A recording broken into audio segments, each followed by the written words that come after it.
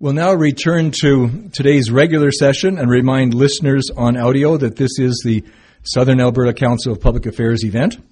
Our topic this afternoon is what you should know about Alberta's water market. I invite our speaker, Danielle Droitsch, back to the podium to begin a question and answer period for the next 30 minutes. Danielle? Well, I should say just our format for the questions should remind you, of course you know this already, but go to the microphone, please, so that we can capture it on audio on our website and announce your name and a brief comment, if you wish, and then limit yourself to one or two questions. There are no questions except at the microphone, please. Thank you. My name is Knut Petersen. Danielle, I would like to ask you, do you have an opinion on bottled water and how should we proceed with the bottled water industry? Do you agree with the bottled water industry, or you think that municipal water is okay? So, with respect to bottled water, I usually begin with talking about municipal water supply. I cannot speak to the city of Lethbridge, but for the most part, if you're in a regular-sized municipality, even a small one, your water supply coming out of your tap will be safe. That water is regulated more so than bottled water. So really, there's a problem. There's a problem with the perception that the bottled water is somehow safer, basically. But that's not even the biggest issue. The biggest issue is the amount of energy and environmental impact that's associated with making those bottled, that actual plastic, and then it's thrown into the landfills, or even if it's recycled, the amount of energy it takes. So I think we all have to be very, very careful about buying the bottled water and asking ourselves, well, why are we doing that? Sometimes it might make some sense if you're maybe on the road, but I would say that people should probably stop buying bottled water.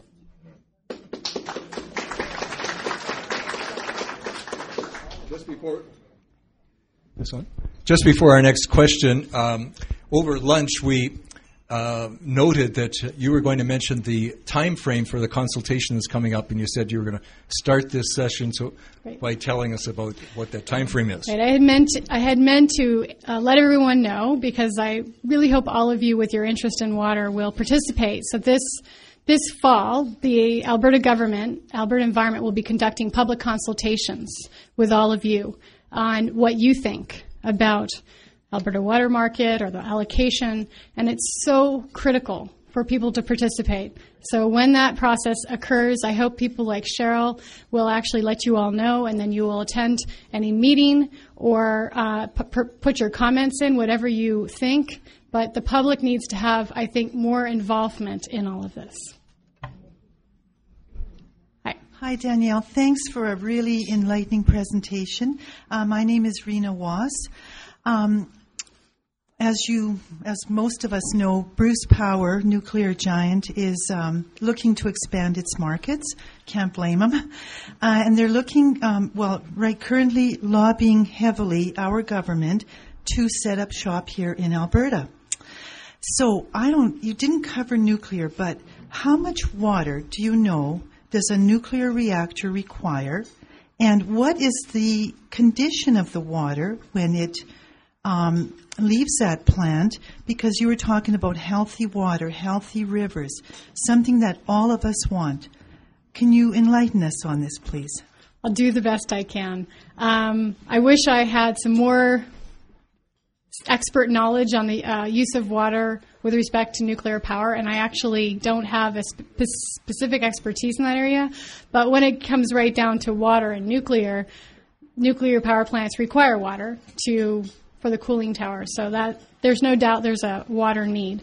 I don't know how much a nuclear power plant needs in terms of water, but the issues that I've dealt with in the U.S., so my expertise is from the U.S., and I don't know what Bruce Power specifically is recommending, but that sizable volumes of water from rivers are needed, and then when you cool it, the issue is, there's two issues. One is that once it evaporates, it's consumptive, so that water is gone from the river. some amount is gone up in the steam, and the rest of it gets released, but it's hot. It's hot water, or it's too warm. And so the question is, what is the discharge of the nuclear power plant from the cooling towers? What's the heat of that in terms of impacts to fish? And then how much of that water is actually going up in steam? So I think there are issues. I will say that sort of from my own personal perspective, the issues around nuclear power plants, water is but one issue, and maybe not even the biggest one. Really, I think some of the bigger issues around nuclear power are ones that, associate with the waste and the health and the safety and that sort of thing. So right now there's a consultation process going on, is my understanding, and that all Albertans are being asked to provide their input about their opinions about nuclear power before we start bringing in nuclear power into Alberta, and I encourage everyone to participate in that process.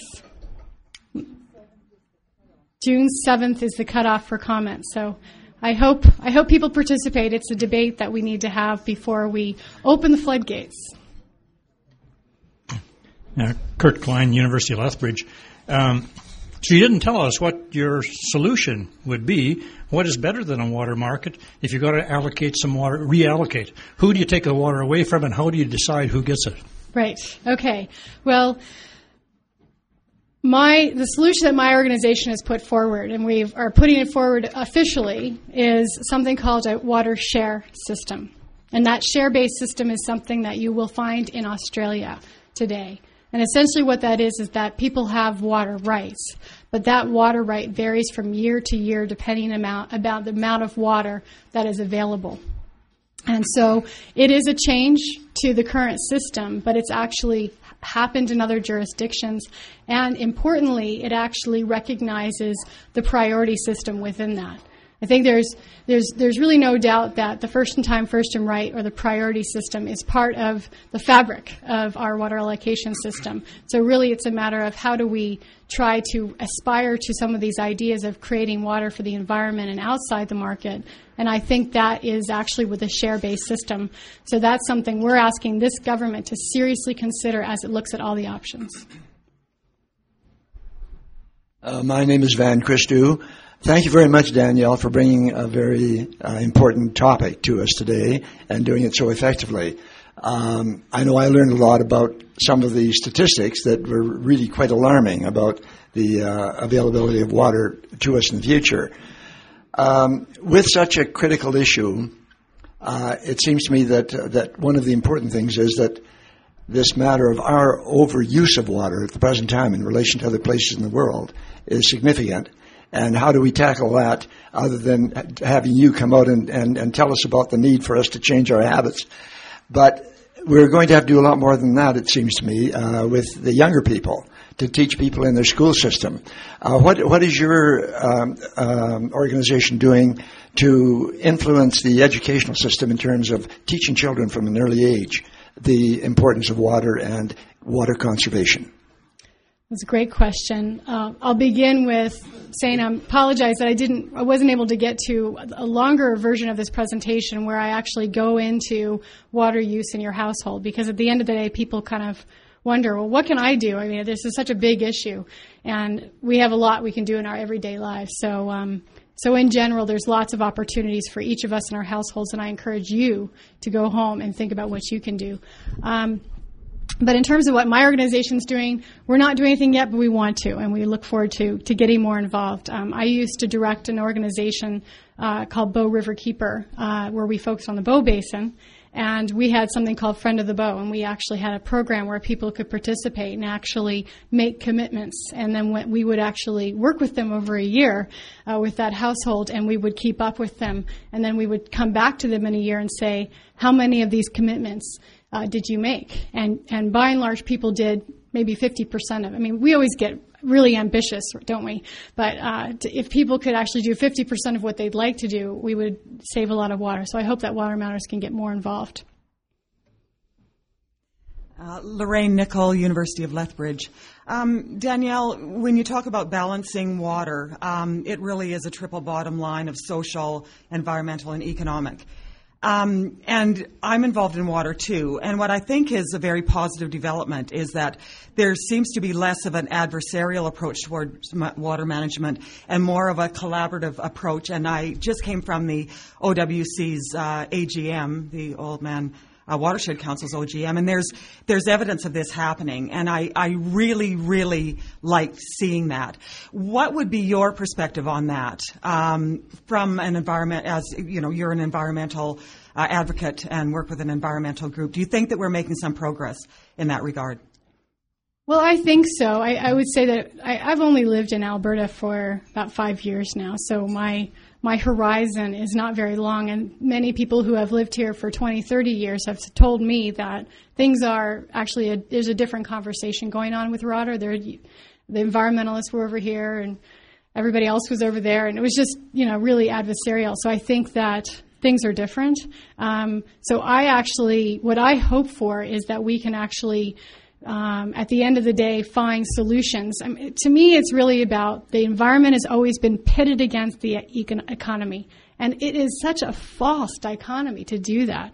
We rely on a healthy environment for us to have a healthy economic society. So if we can start to live and actually operate under that assumption, then I think that we can have a healthy economy and a healthy environment. We're still in that sort of dichotomy, I think. We're not quite... We still view the environment as, we can kind of address some things, but not a lot.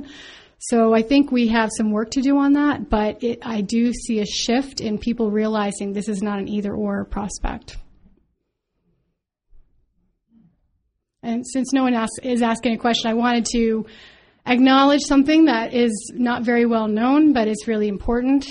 The Alberta Irrigation Projects Association, I see Ron over there behind some people. They're in the midst of completing an efficiency plan, a conservation efficiency and productivity plan for the entire irrigation sector. And they're basically maybe at the tail end, I'm not sure exactly where they are, but sort of at the end of the process where they've identified opportunities and they're going to be implementing that plan. And so I think there are really good things, particularly in southern Alberta, going on, and I hope that they get the recognition they deserve for being proactive and the first industry to actually address that plan. It's okay to clap for them.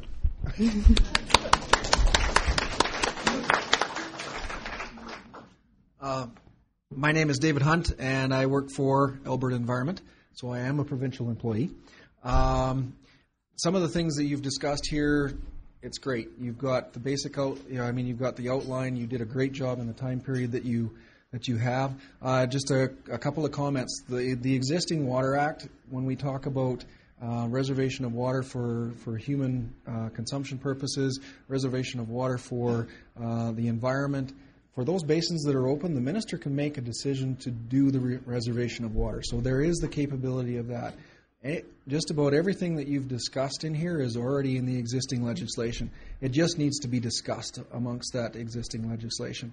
And you know what? It's a process that does take a long period of time because the Water Act has only been out for 10 years. Participate in those discussions. Water conservation objectives can be established for the environment. All of those discussions can happen. And changing the legislation, there might be some benefits that are associated with that. There might be some negative things that are associated with that.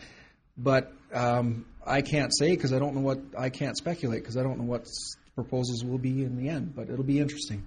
Yes, and it's a good point about the Water Act. There's a little bit of a debate going on about how much we can actually operationalize the current Water Act and pick up the tools that are within it, as you say, because there's quite a bit of tools that have been built in, and the government then needs to pick it up and use them.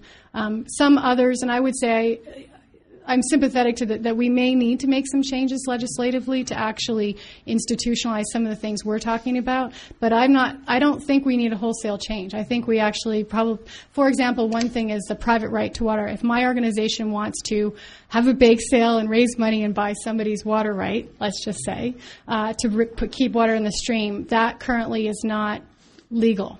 that's illegal. So I think that there is a huge opportunity to empower groups like Chott Unlimited, the Nature Conservancy, and maybe Water Matters to actually try to restore some of that water by actually purchasing. And this is that's a market transaction, but right now we can't do that. So there's a few places where I would argue we'd have maybe change the act, but by and large, I think there's tools there. And just one other comment with regard to water sharing. It's called an assignment under the Water Act, and that happened in 2001. When Danielle discusses the 1950 priority, she knows that firsthand because she's probably talked to somebody in her department that gave her the cutoff line.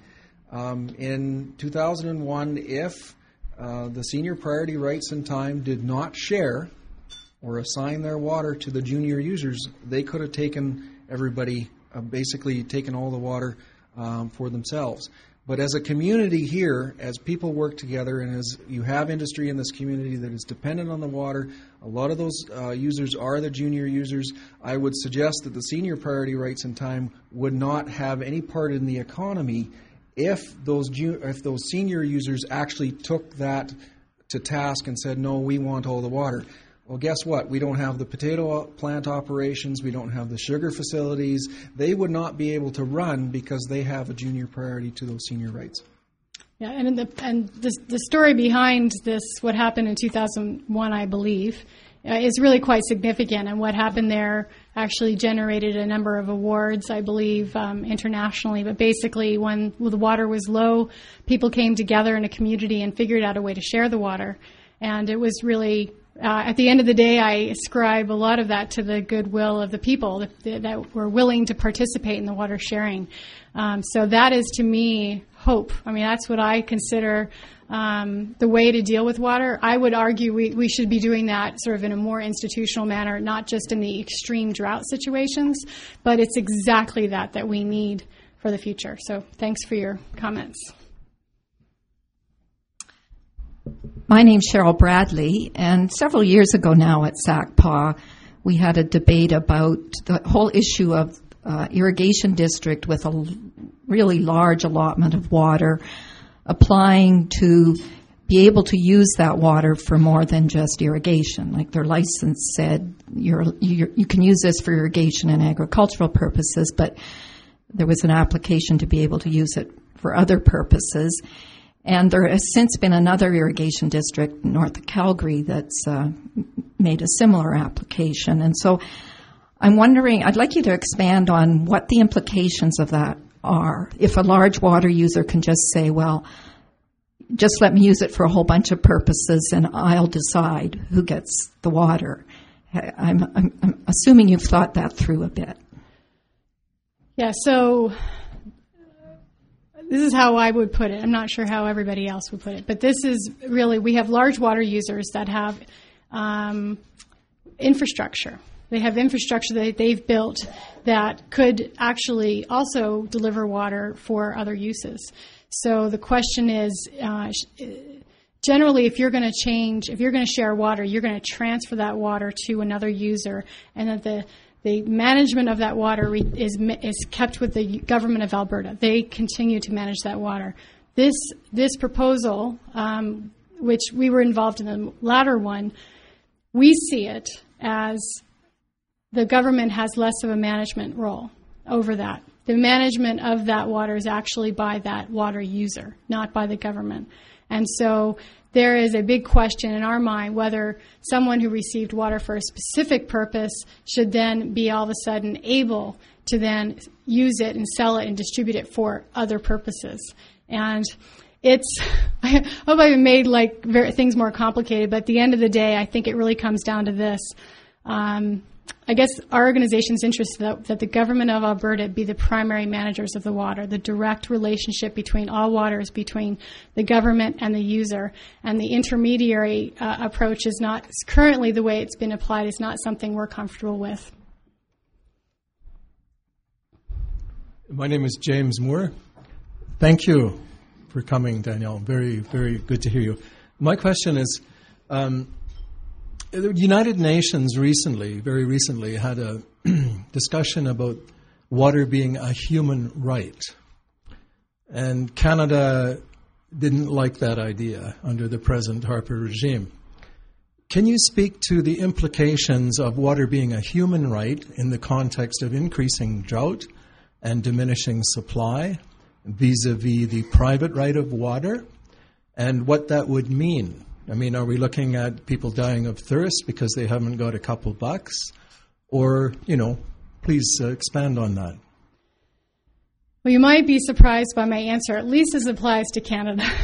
The human right to water debate is hot. It is one of the hottest issues. Whenever I speak, it's probably one of the number one questions that come up. In Canada, the human right to water, my concern with that is only, I think everybody needs a certain basic human water need. My concern is that becomes an excuse to build communities and expand communities that maybe shouldn't grow. So my concern around human right to water in Canada is more along the lines of we actually have lots and lots of water, and we can meet all the needs plus 10 times growth. So we need to be thinking about that, what the human right to water in Canada means and what the implications are, because that could actually turn on its face. If you're in a third world country, we have to have that right set aside. No doubt about it. There are big issues associated with companies coming into third world countries and actually building infrastructure and then basically turning around and selling that water, and then it all of a sudden becomes something that is not accessible. So I think it's a really important issue at the United Nations for third world, maybe second world countries that have horrible quality issues. But as it applies to Canada, I think that we should be thinking a little bit more along the lines of what does that mean and what do we really mean when we're setting aside that water? Graham Greenlee. Danielle, do you think that interbasin transfer is going to occur in the future? For instance, where water from the Peace River might be brought down to the south at a cost of billions upon billions, of course, and who knows what the environmental costs might be. And what would your organization think of such a scheme? Well, right now, the law suggests that there should not be any interbasin transfers, so a transfer of water from a northern basin to a southern basin. That is currently not permitted unless the legislature approves that. Well, for the last 5 legislative sessions, every single session they've approved an interbasin transfer. So it's really not it's not something that we're picking up light. I mean, we're sort of starting to treat it a little bit more along the lines of this is something we're going to do on a regular basis. So I am concerned about interbasin transfers becoming something that we reach for and say, well, the northern Alberta has the water. Why wouldn't we actually transfer it and bring it down here because we're water short? Now, the other side to that coin is that some say it is so expensive to bring that water down. There's so much infrastructure. There's no way that will happen. There's just no way. The money is too big. And I've had people in industry tell me, don't worry, it's not going to happen because the money is too much.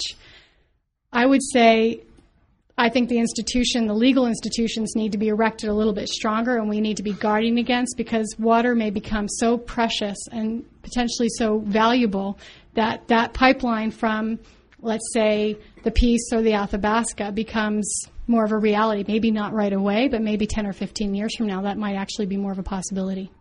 Something to watch. I'm Trevor Page. Leading on from the last question and referring to your presentation, which covers Alberta and the scene nationally and internationally, that we are running out of water. What role, if any, do you think the federal government should be taking on this situation? Well, as a matter of fact, I learned this morning that the Auditor General actually identified that the Department of Fisheries and Oceans, federal agency, has not been doing their job when it comes to water. and I haven't had a chance to read the opinion, but essentially that actually supports a lot of the concerns we've had that the Department of Fisheries and Oceans, which has a federal responsibility to protect fisheries, has been not doing everything they can do. That's the nice way of putting it. There's really tremendous amount of authority within the federal government to step in. For the last 2 days, there have been hearings, federal hearings on the oil sands, and my organization was involved in that. And basically, for 2 days, the federal government came in and listened to arguments about what the federal government should do when it comes to water and the oil sands. And there are very, very lengthy legal pronouncements, sort of analysis, that says, here are all the things the federal government could do when it comes to water. The problem has been that we have a very clear and very defined role for the provincial government. And so I think that the provincial government and federal government responsibilities either have been confused, or there has been overlap, or there has been maybe even debates between the two about who gets to do what. And I think that's been unfortunate, because we need the federal government to have a role, particularly when it comes to fisheries. And my hope is that they can be more involved and come in and be welcomed, versus we don't want the feds involved, which has been more of the case, I think. Thank you.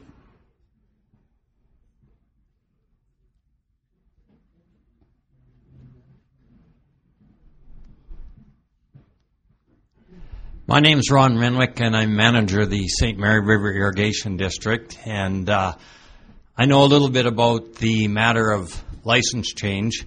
And I guess the first thing I would say is Alberta Environment should retain control over the water in Alberta, which they do, and the licenses. Many of you probably know an acre-foot of water is 1 foot of water over an area of 1 acre. We have license for 3 separate licenses for 772,000 acre feet, so they're huge. We did modify it to the tune of 12,000 acre feet, because there was a need out there for industry primarily to get another avenue to obtain water. And I think a lot of people in this room maybe are supported by some of these industries. I know I certainly am. And we are doing our best to improve our efficiencies.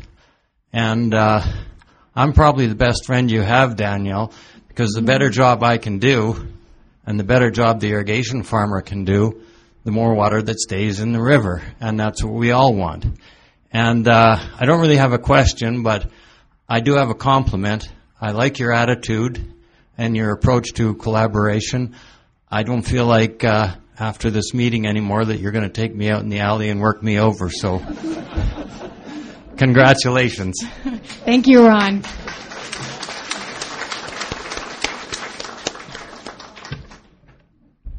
I really appreciated that.